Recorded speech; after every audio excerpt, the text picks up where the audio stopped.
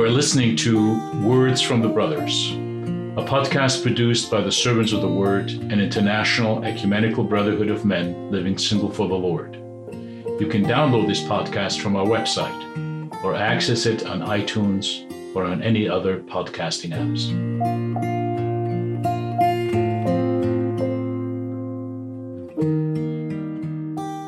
Hello again, this is Stan Mathey.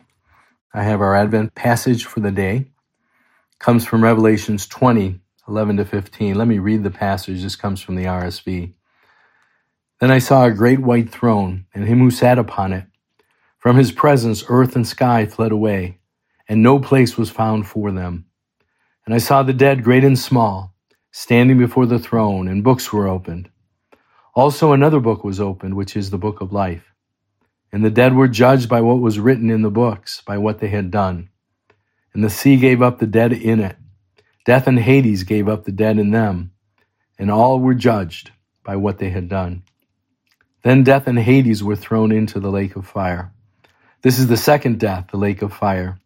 If anyone's name was not found written in the book of life, he was thrown into the lake of fire.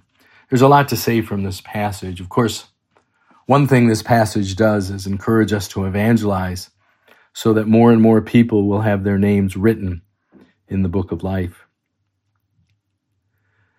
But let me say a few more things. Everyone will be judged by what they have done. It seems to include those whose names were written in the book of life. We will be judged by what we have done, and none of us will be justified by our works in this life, for all have fallen short of the glory of God. This should inspire fear and apprehension that drives us to live holy lives, calls us to resist temptation, and to repent for all of our sins. The book of life, those names written in it, are those who by faith have been saved and united to Christ. It should give us assurance and confidence that even though we will be condemned in the judgment of works, we will be received into heaven through the blood of the Lamb, who is our redemption, which is the forgiveness of sins. It says books were opened. Some believe this is just a way of saying that God has been the witness of all our sins and has all knowledge of our words and actions in our lives. Others believe that this will be actual books in which all of our deeds are recorded. This would be a big book for all of us, and lots of books for all mankind throughout history.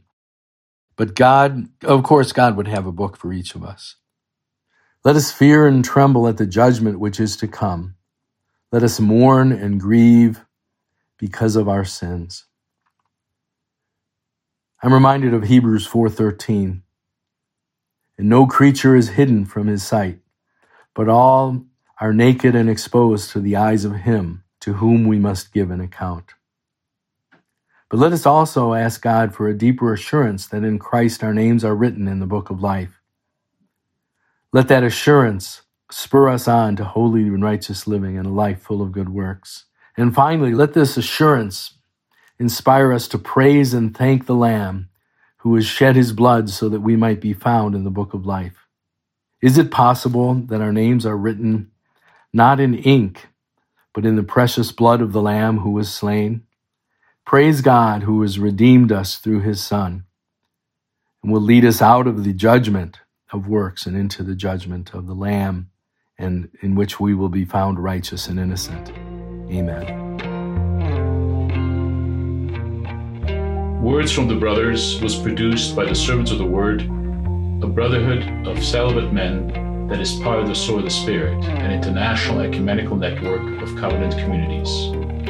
For similar and other content, please visit us on www.servantsofthewords.org. If you liked what you listened to, please leave us a review on iTunes or other podcasting apps.